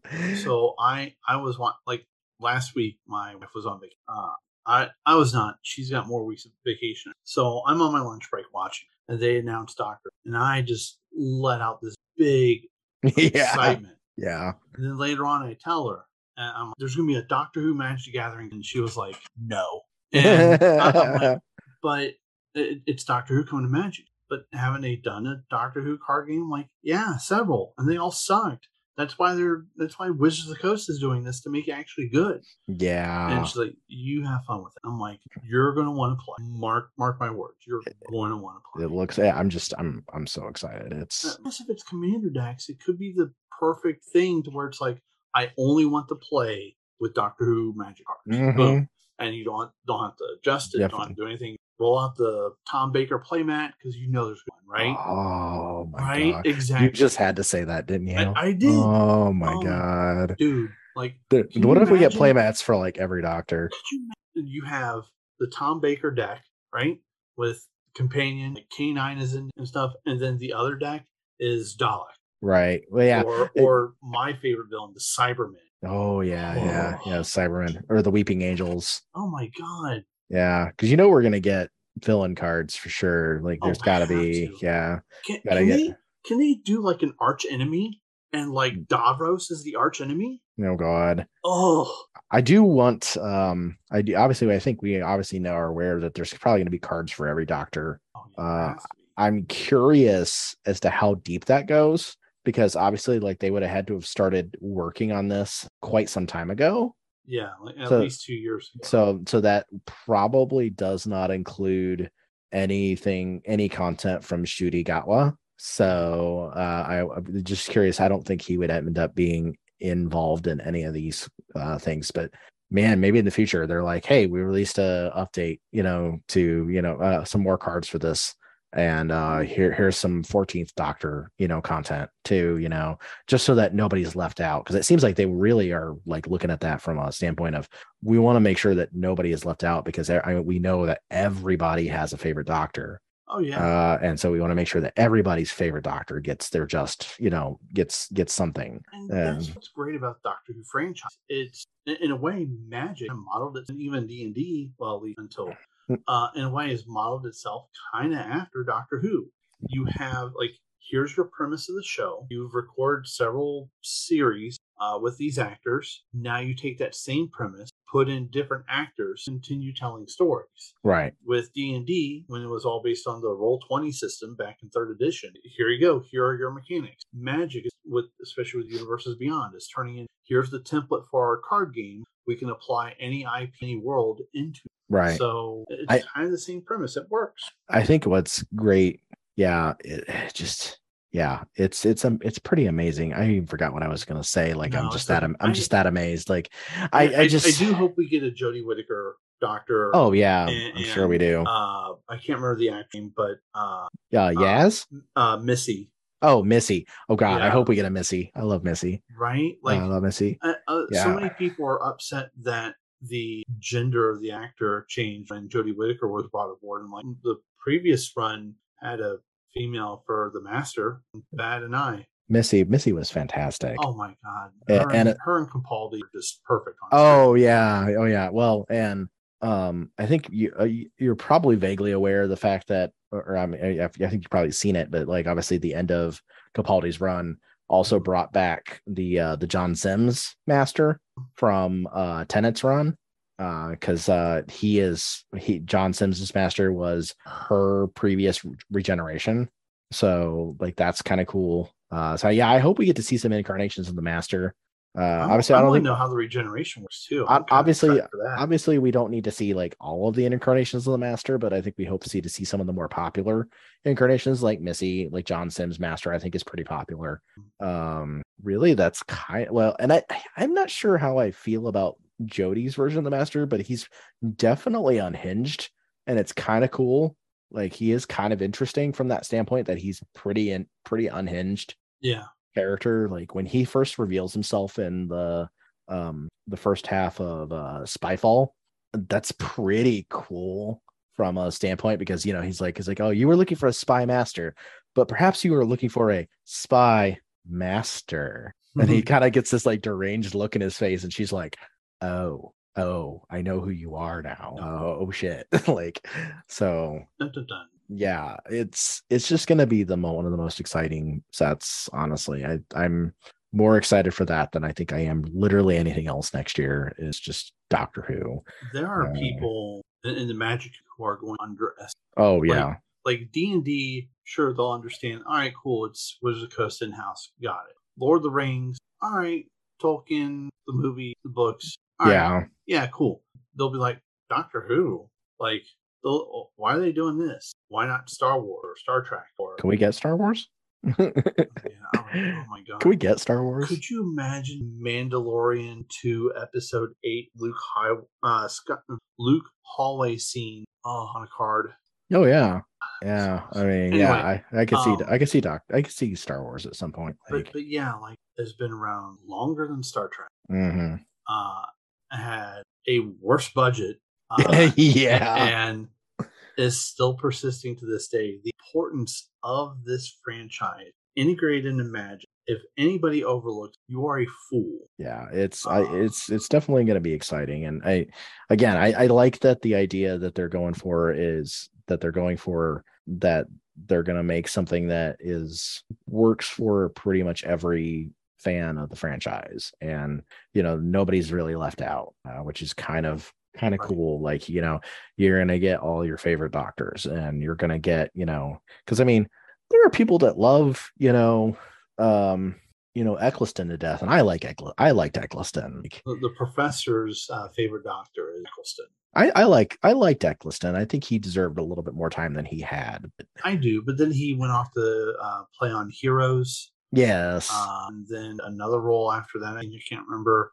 He was also in Thor 2. Yep, he was Dark Elf in Yeah. Thor 2. He was Malekith. Yep. Yes. Yeah. Yeah, Honestly, I think the one I really like the most, and unfortunately, obviously, it's one of those. It's one of the ones I liked for a long time. Is but we're never going to see him again. Is John Hurt's. yeah. I liked the War Doctor, and of course, John Hurt is no longer with us, so it's like, well, shit. But yeah, he was one of the most amazing. Like, just he came out of nowhere, and they were like, okay, wow, this War Doctor is pretty amazing, and he really killed it. Like, he just absolutely killed it. Yeah, there's a lot of care. I have a feeling there's been a lot of care put into this. Oh yeah, because Gavin's a huge Doctor Who fan. Right. What I wonder though is are you ready for this? Is if the Fox movie Doctor Who will be in there. God. Paul McGann. Yeah, Paul McGann.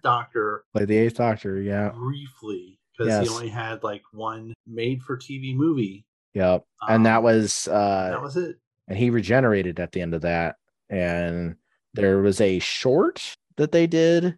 There was a short that they did where they showed him regenerating into John Hurt, and because that's who he regenerated into. He regenerated into the War Doctor, which is kind of cool. Like, yeah, I hope that John Hurt gets a card. Like, if they're giving the Fugitive Doctor a card, I'm pretty sure the War Doctor gets a card. Right. And I think that's like pretty cool tribute to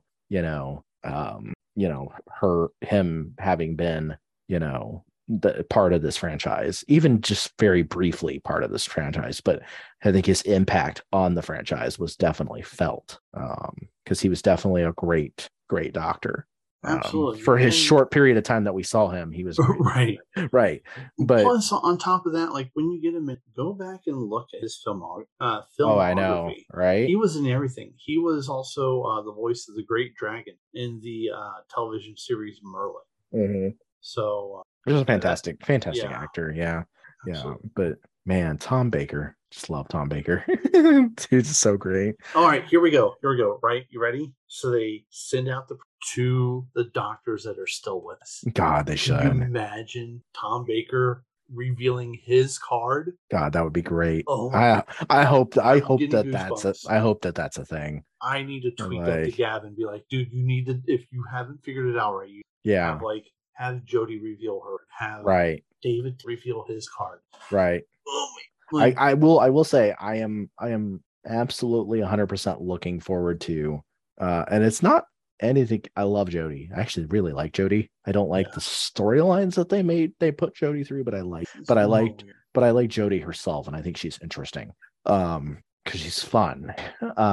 But I am looking forward to Ncuti. I think he's going to be an interesting doctor, and I'm looking forward to that in general. So I'm definitely looking forward to the next incarnation, and going to be fun. Honestly, here's my forever hope for literally any Doctor Who season going forward is, can at some point, like, we just bring back like the Paternosters for a little while. Like, I love the Paternosters. They're like one of my favorite groups of characters. Strax is like just the most hilarious freaking character in existence, and they come up with some of the best quotable lines from those characters. Mm-hmm. I think some of the best quotable lines from the newer series have been specifically from episodes that involve those characters. Madame Vastra, saying, something to the effect of, I'm a lizard person from the beginning of time, and this is my wife. Or Strax, we find the Doctor, and then we will melt him in acid. And she was Strax, and he goes, and we will not melt him in acid. It's just like, oh my God. Or you can put your clothes back on now. I never took them off. Oh, right, exactly, you did. or may I take your coat? I'm not wearing a coat. Oh, I see that. Well, may I take your clothes? just Strax. Strax is just, he just cracks me up. The flavor text, I just thought about that. The flavor text on these cards is just going to have us cracking up. Oh yeah, I'm sure. Yeah. Oh yeah. Tom Baker is the oldest living. Yes. So he was also in that episode, that same episode that John Hurt was in. Yes. Because he played the museum caretaker. Yep. At the end of the episode, which is just a fantastic cameo. That was pretty awesome. Yeah, that was like the coolest cameo, and you're just like, oh, like that's cool, and you just love his, who knows, Nicely done, sir. Right, yeah. Nicely and I done. just like, okay, yeah, like this is so cool. Like we could probably talk about Doctor Who magic. If he has flavor text at all, it's gonna be like, would you care for a jelly baby? Right. This is basically what it's gonna be. That's his line. Yeah, it's cool. We do have some secret layers though coming. We could talk about. Yeah, but before we do that, there's someone that more than I do that didn't know what Doctor Who was. So apparently Seth didn't know what Doctor Who was. I texted him on Discord and I said, as I assumed that I'm probably the resident Whovian on staff, and I'm pretty sure I am, because I don't think anybody else does Doctor Who. On I think it was episode 395, which they're almost at 400 by. He said that he thought that there were essentially a bunch of doctors playing songs by the Who.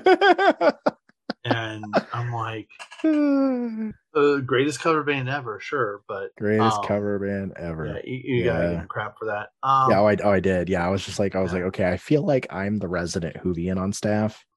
So therefore, yeah, I would like to. I told him, I said already, I was like, I kind of want to be involved in like preview season for that, or whatnot, because I'm like the resident Whovian. So yeah, I think you're more of a than myself and my wife, which is saying something, especially for her, because she's way more into it than I am. I've got friends who are way more into it than I am, so that's like that helps. We went to the Doctor Who Museum in Indiana. Well, that'd be cool. It's essentially just a giant shop that has like some display pieces, but still, it's United States Doctor Who. It's not bad. It's just there's not a whole lot around it. So, but yeah, there's a bunch of stuff there to buy, from comic books, magazines, figures, props, whatever. But anyway, before we continue, because I did mention MTG Goldfish is almost at a milestone. The folks at Good Luck High Five had their 500th episode. So congratulations. It's a lot more than what we've done. I might have to go to this place at some point. Oh, the Doctor Who Museum? Who, North America? Yeah. Yep. It's a bit of a drive. Yeah, it doesn't seem that bad.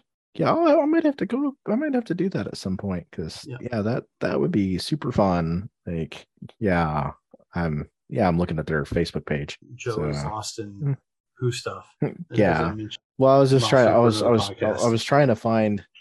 Yeah. Good luck, high five. Yay! It's all good. I don't listen to a lot of podcasts. Well, I do, but I don't. I listen to more podcasts probably than Joe does. But no, that's cool. Maybe we'll get there one day. I will point out that Dark Death podcast recently had their 100th episode. Wow, look at that. So, we're almost there. That one, we're closer to that one than we are. They had a real banger of guests for that episode.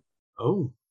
So their guest lineup was they had Tom Hepp, aka Negator 77, who's like one of like the OG Depths guys.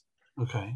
So like he's the guy who pioneered like pretty much every version of like Turbo Depths / Rainbow Depths / you name it. This is also the same dude who had like close to 60 something trophies on Magic Online with just Dark Depths. They had Rodrigo Tagoras. They had Dave Long, OG Lands player / Depths player, and they had Jerry Thompson. Whoa. So that name I know. Yeah, so like it was a real banger. Okay. It was a cool episode. Like I was pretty thrilled. Well, we're 28 away from that milestone. Start playing some guests. Oh dear God. Okay, yeah, I'm probably gonna have to go to this Doctor Who.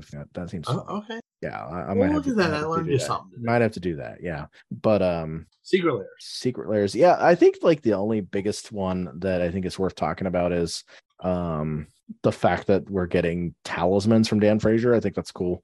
Yep. Like I think that's like the coolest one. Although definitely some interesting art choices in the Victor Adam Minguez one. It's kind of got like some like futuristic like Akira looking like crap in it, which kind of looks fun. It's got some Mad Max looking stuff because there's Lord of the Undead. It looks like a Mad Max kind of thing. Yeah, that one was kind of like I was getting more Cycle Sluts from Hell vibes. Yeah, but it feels very Mad Maxy. Yeah, no, I get that. Yeah. I mean, for the 5 of you out there who probably remember their video being watched by Beavis and Butthead during the original run on it, you'll get that reference. But the Nils Ham one is kind of cool because it's like I guess there's one of the characters is one of the Baron characters or whatever is like present in like every piece of art in the set, so that's kind of cool. That has Tireless Tracker in it. That's a pretty cool. Yep. Tireless Tracker. One of the swords. Sword of Truth and Justice. Contagion Engine. Yeah. The In Memoriam of Jaya Ballard set. It's just a bunch of Jaya Ballard theme cards. I do like how they took the Planeswalker Jaya Ballard from previous Dominaria and made a essentially an Easter egg through the art back to her time spiral. Yes, cool. The younger version of Jaya. Yep. Yeah, so that's a pretty cool looking set. The Dominaria one is like the Elder Dragons. Yeah, it's like the Elder Dragon, the original Elder Dragons. Shattered glass. The stained glass. Elder Dragons. Bolas and Chromium and Arcades Sabbath and Yeehaw.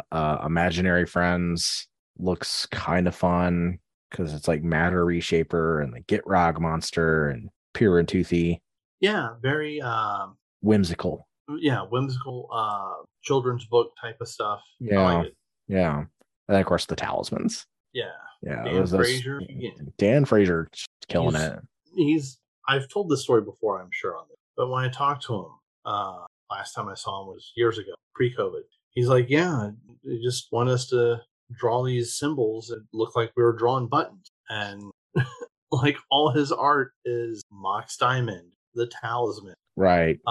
The original Moxen. They're all freaking buttons, right? And just making the killing, doing a damn good job. These are the astrologies that are out during the year. Okay. Yeah, not much else. Yeah. Yeah, I don't buy Secret Layers. Still have never bought one, but like if you're into it, cool. I will probably buy the Doctor Who. But I will probably buy all the Doctor Who Commander decks, but I will also buy the Secret Lair too. I'm sure. Oh my god! Like I will have so much Doctor Who stuff. Like I thought I was going to get into D&D Magic stuff, but then when I saw the cards, I'm like, I can't. Doctor Who. Like I've not mentioned it on the show before. We purposely bought and played the original Doctor Who. It is probably the worst trading card game ever. And that's what makes it so great. Yeah. I don't have the cards anymore, sadly. But like, just thinking back, I'm like, man, I kind of wish I still had those cards. But that was before we had Eccleston. Right. Everything ended at the 8th Doctor back then. Yeah. So yeah, I can't wait. I have a feeling that there's gonna be a lot of stuff left in the cutting room floor. Oh, I'm sure. And we'll get what we get, but inject it in my veins right now. Mm-hmm. I wonder if that will be an October release. Like none of these sets outside of the Warhammer, which comes out October this year. I think Lord of the Rings is a summer release. Probably. I wouldn't see them waiting till past October to release that. I think it's a summer release. I probably would see the Doctor Who coming out in October. Yeah, I can see that. Of next year. Dominaria Remastered, I think Amazon has it for June. So yeah, there's room for them to put in more. Oh yeah. If they do, it'll probably just small stuff like Sears or whatever. I don't think we'll get a reprint set next year. I think that'll come in. Right. Yeah, I'm looking forward to it. I'm looking forward to it. It's going to be an exciting year. Yeah. So, all right. Well, I think we should wrap up. This is one of our longer ones compared to recent shows we recorded. Is it? I don't even know how long it's been going on. We were 2 1/4. Oh Jesus. Yeah. Of course, there's some stuff to cut too. Right. Yeah, there's some cuts here or there. So It's yeah. So cutting things is fine.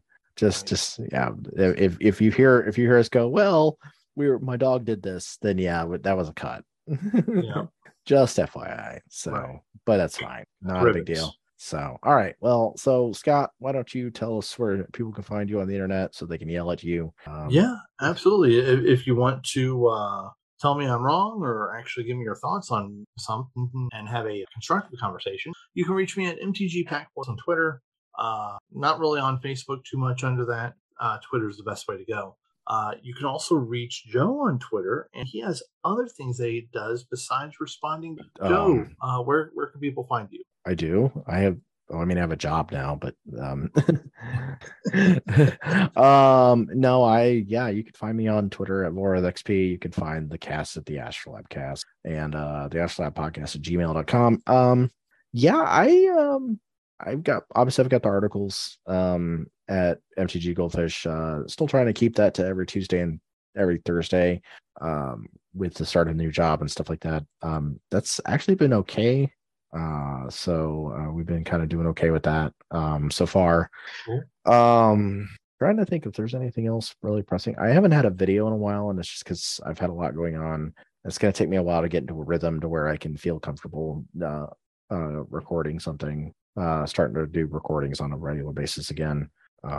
But especially since I haven't had time to play Magic Online for a little while, so I haven't really had a lot of time to play lately. And honestly, I'm kind of in the mood right now where I'm probably not going to play the deck that I'm playing for the Buffalo Chicken Dip on Moto that much. And it's simply because I've been trying to more goldfish it in paper because there's a lot more bookkeeping aspects for the deck that I'm playing in paper than there is on Magic Online.